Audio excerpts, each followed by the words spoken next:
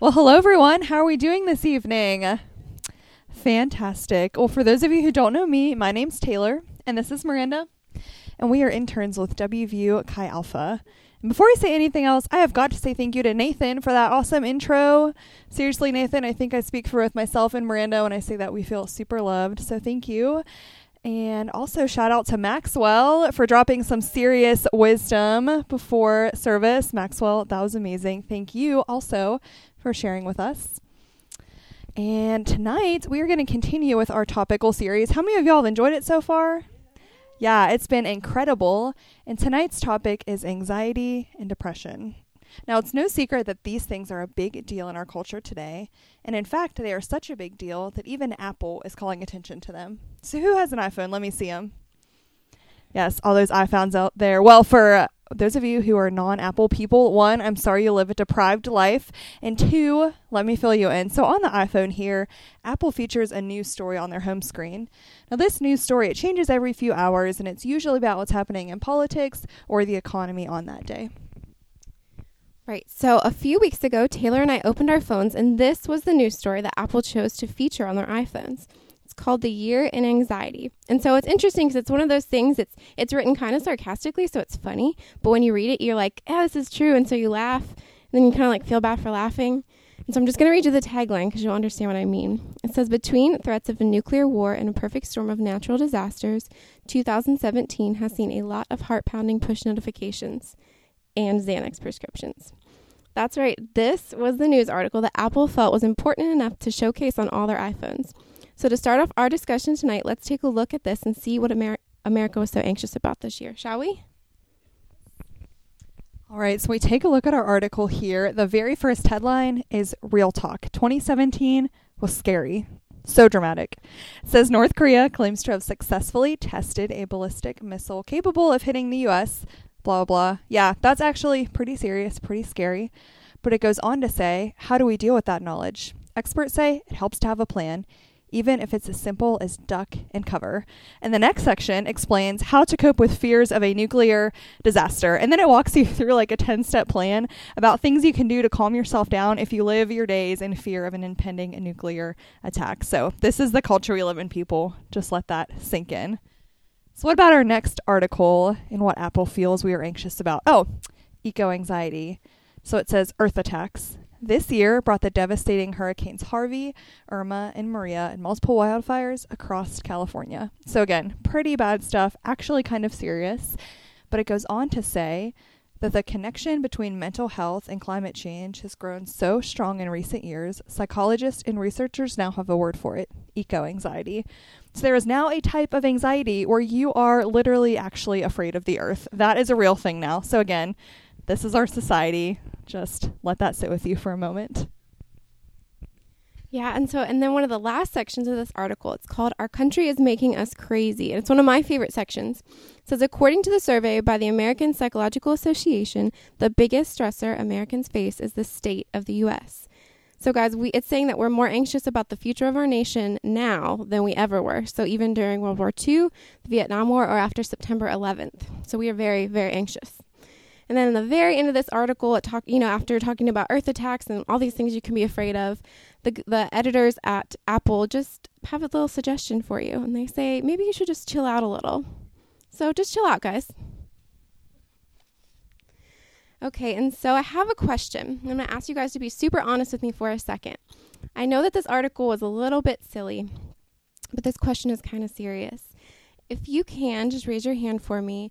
Who in here tonight has someone in their family that they know has dealt with anxiety or depression before? Or maybe a friend, maybe a significant other. That's a lot. That's almost everybody. Wow, y'all, just about every single person in this room had their hand raised. And that right there, for every hand in the air, is why we as the Chi Alpha staff felt it was so important to talk about anxiety and depression tonight. Because mental health, it's important, and clearly it affects all of us. But because we belong to the body of Christ, not one of us is alone in dealing with this. And so together we want to be able to recognize mental illness, to know how to address it, and most importantly, we want to learn what Jesus has to say about it. So those are the three big ideas we're going to unpack tonight. Sound good? Cool. I'll pray, and then we can get started. Jesus, we love you. We thank you that you are here. Thank you for bringing everyone to this place. Lord, would you be in Miranda and I's words? Would you anoint us to speak? Would you anoint each of my friends here to hear the words that you would have for them? We love you. We praise you. And we commit this night to you. In your name we pray. Amen. All right, guys. So as I was preparing for this sermon tonight, I kind of knew that this would hit home for a lot of you. But I started thinking, why does this matter so much to us? Why has this affected so many of us? And so I did some research, and I came across some statistics that really struck with me, and I want to read them to you. The first one here says that 40 million U.S. adults suffer from an anxiety disorder, and 75% of them experience their first episode of anxiety by the age of 22. How many of you guys in here are 22 or younger right now? That's a lot. That's pretty much everybody. A few hands are down, but here are some other stats for you. And these are from the survey of the National Data on Suicide and Depression. Of a couple hundred students that were surveyed, it found that 49.5% of students have reported feeling hopeless in the past year. 60.5% of students reported feeling lonely, a common indicator of depression in the past year. And 1 in 12 college students makes a suicide plan at some point in their college career. And so again, why are we talking about this tonight? Well, as Taylor pointed out, and as these statistics pointed out, anxiety and depression are a reality for many of us. I know back when I was a freshman in college at WVU, I don't feel old enough to be saying that, but it's true. A couple years ago when I was a freshman, I dealt with anxiety really badly. I was diagnosed with anxiety my freshman year. I struggled with test anxiety. I failed exams because of it. I ended up going to therapy, and it was through therapy that I kind of learned like my triggers for anxiety. And it's funny, one of my triggers is actually public speaking. So, but I'm here, and so I'm here, and I'm telling you that I understand. And so if you think you're alone in your anxiety and depression, you're not.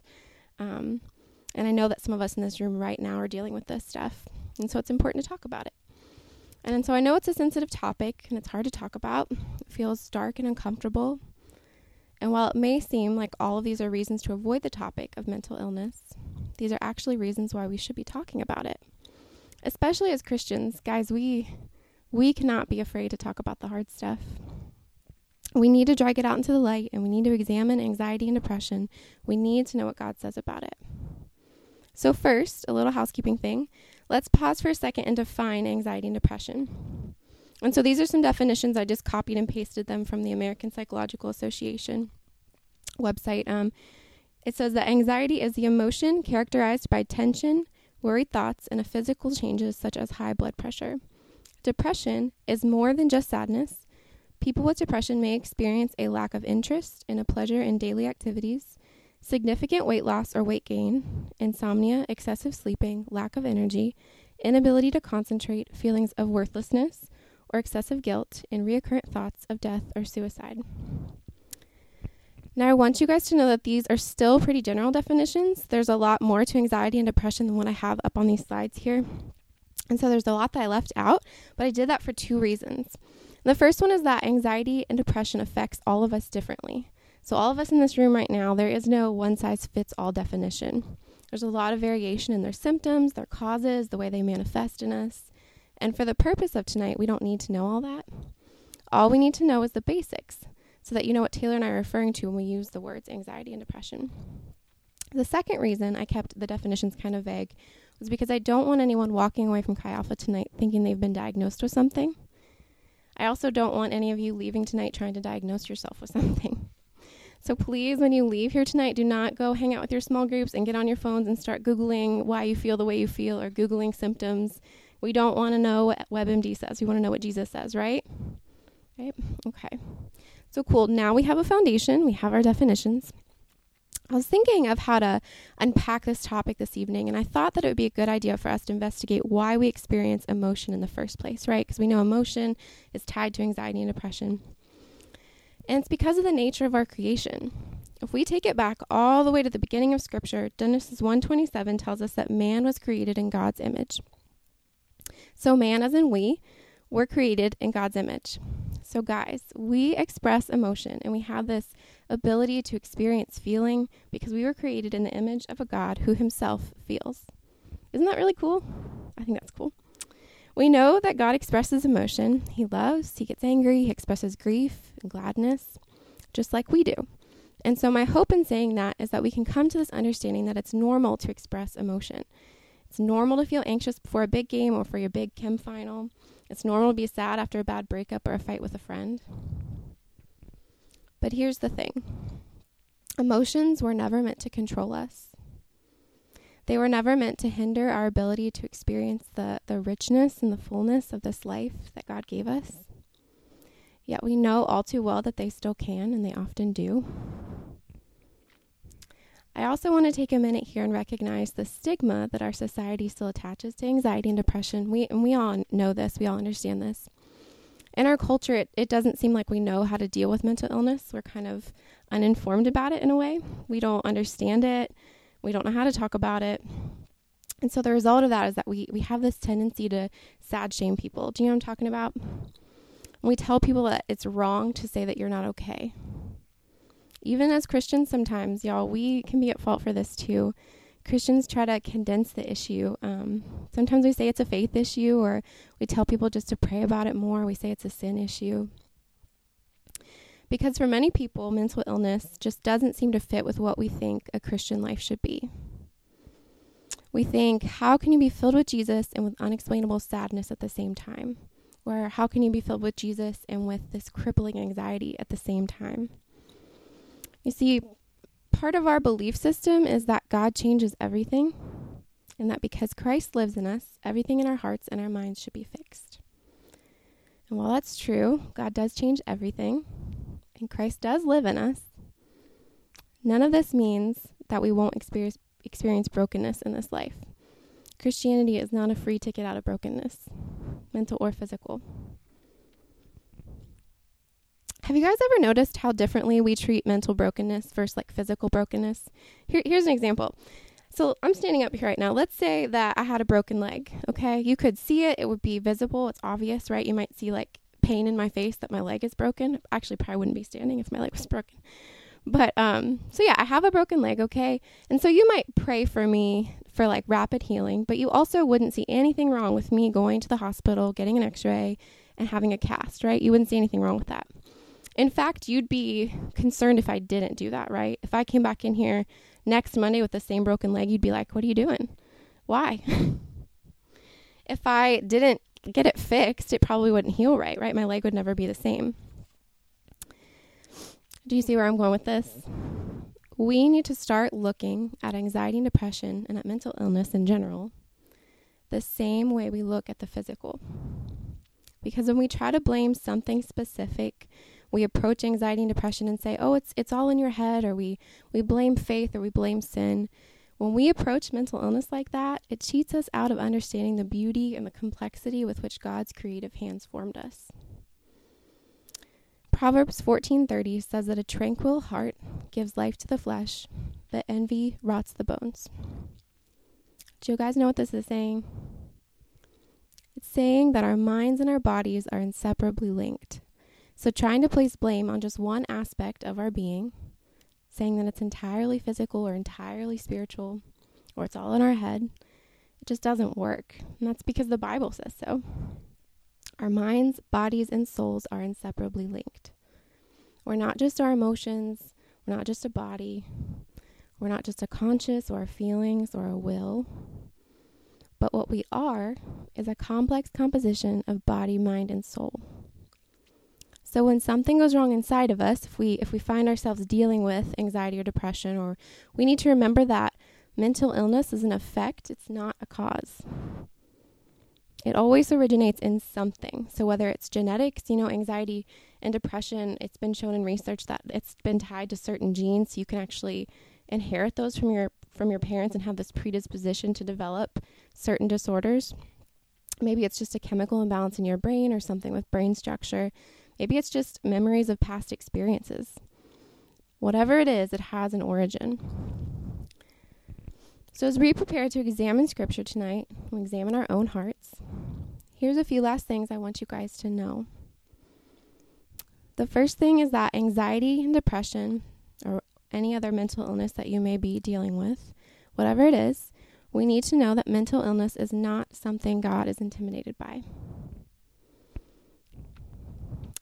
The next thing is that mental illness isn't something to be ashamed of, and you need to know that. And it doesn't mean that you're weak. Anxiety is a weakness, and depression is a weakness, but neither define who you are. There's a verse in 2 Corinthians. It's 2 Corinthians 12, 9 through 11. I'm going to read it to you. It says, "But he said to me, 'My grace is sufficient for you, for my power is made perfect in weakness. Therefore, I will boast all the more gladly about my weaknesses, so that Christ's power may rest on me. That is why, for Christ's sake, I delight in weaknesses, in insults, and in hardships, in persecutions, and difficulties. For when I am weak, then I am strong.'" Did y'all catch that? This verse tells us that God is strong in our weaknesses. So yeah, we have them. We have weak spots. Depression might be your weak spot. Anxiety might be your weak spot. But both are opportunities for God to show up and show us his strength. It's through our weaknesses that we actually get to see the glory of God, which I think is pretty cool. So keep this in mind tonight. If anxiety and depression have been a part of your story, or if it's a part of your story at this very moment, if it's something you're walking through right now. And as we get ready to look at a story about Jesus, please be honest with yourself about this stuff, guys. Be honest with yourself about what you're feeling and what you're walking through. Because tonight, at least I'm hoping, that tonight might be a little bit of a holy nudge telling some of you that it's time to address what you've been going through. And I think that a good place to start doing that is by reading the Bible, don't you? Yeah?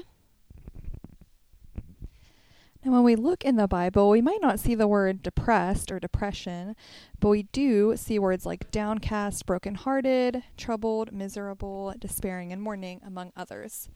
And in the Bible, we see that many people struggled from depression and anxiety.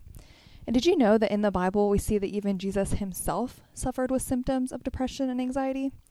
Now, it's not something we really think about when we think of Jesus, but it's true. He did. Which is why tonight we're going to take a look at Jesus' lowest point of his life here on earth, or his own valley of anxiety and depression, if you will, and what he did in the midst of it, because I think it can give us some clues about what to do when we find ourselves in the same valleys in life. So our story tonight is going to start in Matthew 26, verse 36. If you have a Bible, you can turn there, or if you have an iPhone for all you Apple people who embrace it, or another phone for those of you who have yet to, feel free to look it up on your phone too. Just a little backstory as you're turning there. We find Jesus here at a place called the Garden of Gethsemane. He had just finished the Last Supper with his disciples, or his closest friends.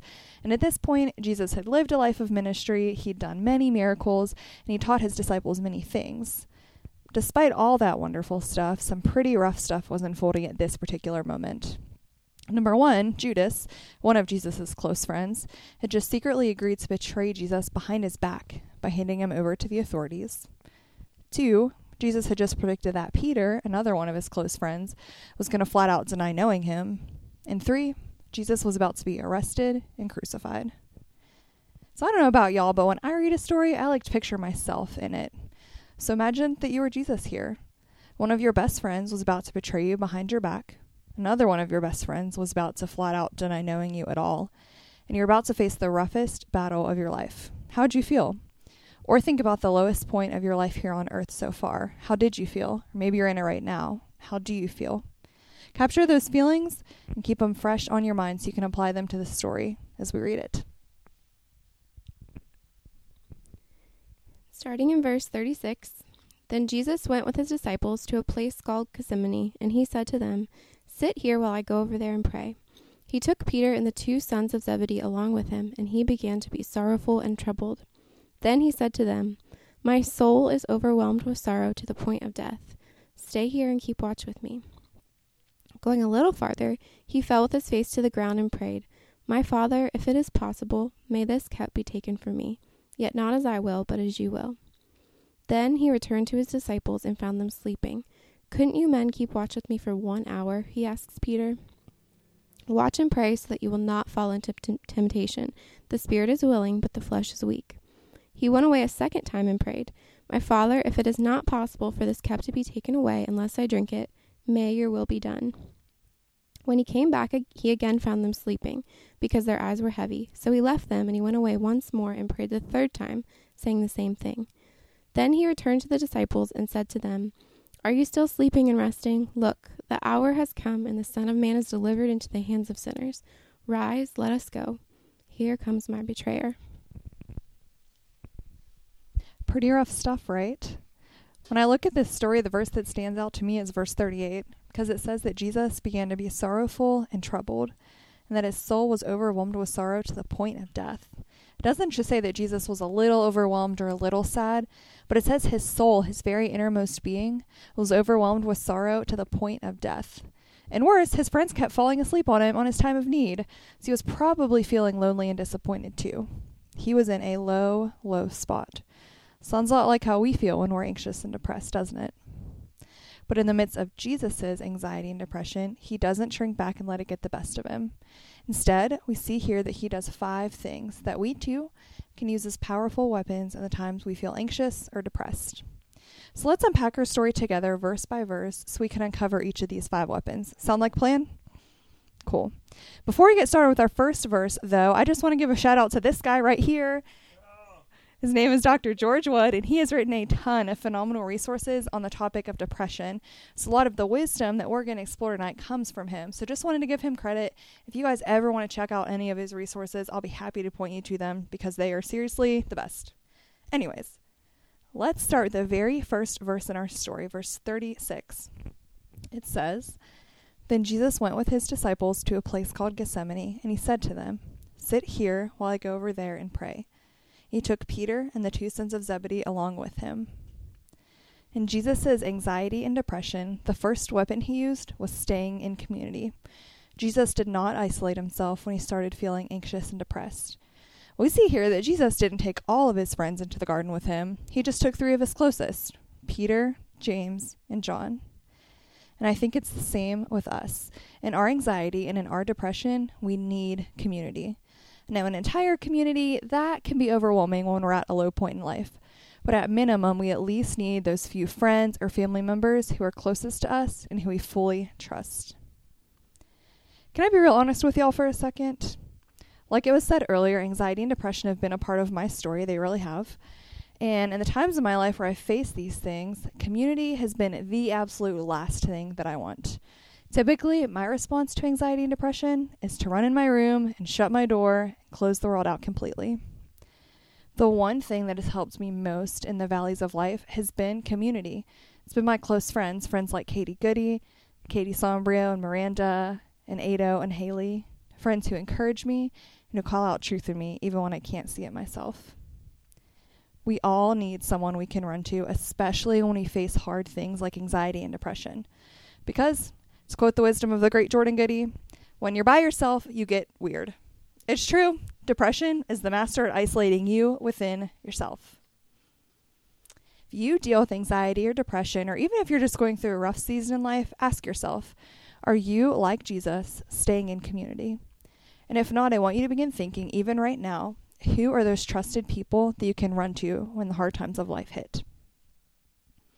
So continuing on with our story, let's look at the next verse, verse 37. It says, "He took Peter and the 2 sons of Zebedee along with him, and he began to be sorrowful and troubled. Then he said to them, 'My soul is overwhelmed with sorrow to the point of death. Stay here and keep watch with me.'" The second weapon we see Jesus use here in his anxiety and depression is that he did not put on a mask. No mask. We see that Jesus didn't try to hide his feelings or think to himself, well, I'm the Son of God, so probably no one's going to understand what I'm going through. Instead, he told his disciples, he says, I'm overwhelmed, I'm hurting, I'm suffering. He was real. Kind of makes me think of this. Does anyone have what I like to call a struggle bus class? By struggle bus class, I'm talking about those classes that are from like 3 to 5 on a Tuesday, Thursday, and they are straight PowerPoint lectures. Anyone have that struggle? Yes, for all of you with your hands raised, I feel you. Because back when I was a student, I so had one of these struggle bus classes. And it was a class where no one paid any attention. Legit, though, the kid that sat right in front of me would research war submarines the whole class. War submarines. I don't know why. Every class, that's what he researched. The girl that sat on this side of me spent the whole class on Instagram. And the kid on my other side was always asleep. I am talking like this kid was never awake. I don't know how he got away with it. I don't know how he never got caught, but he slept through almost every lecture. So even though pretty much no one paid attention in this class, there was one lecture that got everyone's attention. Just one, but it was brilliant. And that's because during this particular lecture, the professor put a picture of a mask on every one of her slides. She didn't explain the mask. She didn't point them out. She lectured just like normal, but on every slide there was a picture of a mask. So she got to the end of the lecture and she asked us what was different about class that day. And we said, you have a picture of a mask on your slides. She said, that's right. Because if there's one thing I want you to take away from this class, it's that whenever someone is communicating, especially in our culture today, they usually do it while wearing a mask, no matter what is being said.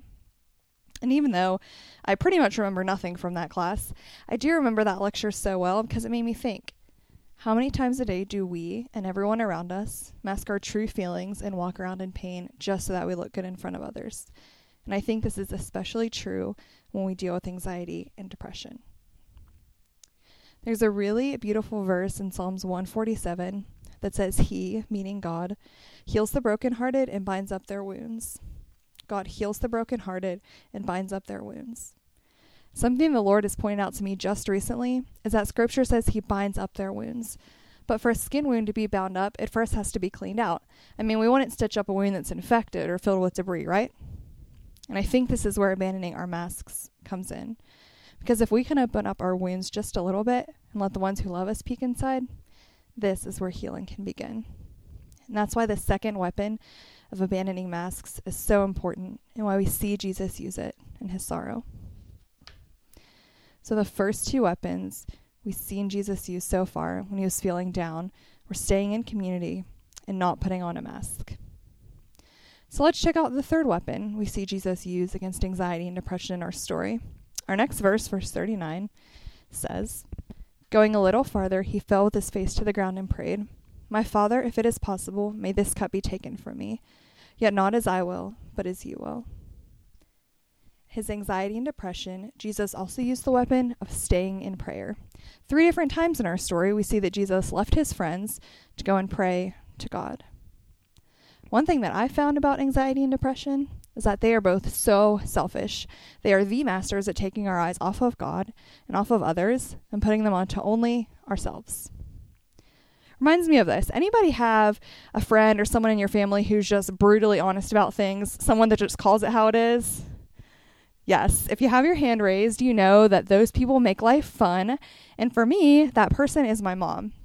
And just a few weeks ago, I was talking to her on the phone. Actually, it was more like I was whining to her on the phone. So she lets me have my little rant, and when I stop, I fully expect her to sympathize with me. But instead, she kind of paused, and then she said, Taylor, you have got to get it together. You are so wrapped up in yourself, and you have to remember that this world is bigger than just you. I was a little offended. Well, more than a little, actually. But the more I thought about it, the more I realized she was exactly right. If we always have our eyes on ourselves and our problems, which is typically the case when we fight things like depression and anxiety, we can't see where we're going. Seriously, how dumb would I look if I tried to walk around but I had my eyes on myself only? Like, how ridiculous do I look right now? No one walks around campus like this because you look weird. And yet this is what we look like when we walk around with our eyes on ourselves all the time. And that's why prayer, especially in the middle of hard things like anxiety and depression, is so key. Because it's the one thing that helps us lift our eyes up off of ourselves and put them onto God. Now, it's hard to do this in the middle of a valley of life, especially when you feel like God's forgotten you. I know because I've been there. And sometimes our prayer sounds more like a cry for help, but that's enough. Jesus did that. We see right here that he tells God he's unhappy, but he asks that God's will be done just the same. In our own anxiety and depression, we must remember to look up, to let God take us by the hand, and lead us step by step through it. The cool thing is that as we use this weapon of prayer in the face of anxiety and depression, we can also use our next weapon as well, and that is keeping a sweet spirit. In the next verse of our story, verse 40, it says, Then he, Jesus, returned and found the disciples sleeping. Could you men not keep watch with me for 1 hour? He asked Peter. Watch and pray so that you will not fall into temptation. The spirit is willing, but the body is weak. So here, in the middle of the most intense anxiety and depression of his life, Jesus finds that his friends have fallen asleep on him. This happens 2 more times in our story too, in verses 43 and 45. But each time we see that Jesus doesn't tell them off or get bitter.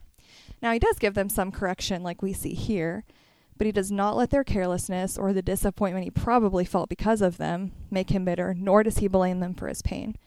Instead, we see that he took his feelings straight back to God. In the times in my own life where I've struggled with things like anxiety and depression, I have been so quick to get bitter and cast blame on my circumstances or on the people that have hurt me. You know, it's that whole, if this situation was different, or if this person wouldn't have done this, or if only this person would have done this, I wouldn't be going through this type of thing. And maybe that's true. But regardless, in the middle of his struggle, Jesus kept a sweet spirit, and he calls us to do the same. He did not blame his circumstances for the way he felt. As we lift our eyes to God in prayer, just like Jesus did, he helps us keep a right spirit in the middle of pain too. So we've now made it to the end of our story. So far, we've seen Jesus fight anxiety and depression with 4 weapons: staying in community, not putting on a mask, staying in prayer, and keeping a sweet spirit. And now we see him use his 5th and final weapon. After Jesus is finished praying for the last time, he returns to his friends, and we see in verse 45 that he says, "Look, the hour is near, and the Son of Man is betrayed into the hands of sinners. Rise, let us go. Here comes my betrayer." In the face of intense anxiety and depression, Jesus' 5th and final weapon was taking action. Jesus could have run away from the people that were coming to arrest him and avoid being arrested and dying on the cross. I mean, he was fully God, so he could have just disappeared and avoided all of his problems. But he didn't. He rose up and he faced them head on. Let me ask you a question. What would you be doing today if you were not anxious or depressed? Think about it. If you were today, right now, anxiety-free and depression-free, what would you be doing? The challenge is to go ahead and do it anyway. Anxiety and depression are crippling, I know, because I've lived it. But the thing is, when we have Jesus, they aren't in control. They don't have to control our lives. What does taking action in your anxiety and depression look like? Maybe it's practical, like getting regular exercise, or visiting a doctor to get medication, or talking to a counselor. Sometimes professional help is needed to manage these things, and that's not wrong, like Marina said earlier. It does not make you less of a Christian. Maybe taking action for you is doing one thing you love every day, even when you don't feel like it. Maybe it's committing to talk to God for 10 minutes each day, or to read a chapter of your Bible each day. What practical action do you need to take in the face of your anxiety or depression or hard times? In closing, the band can come up, and I want to read this short little story.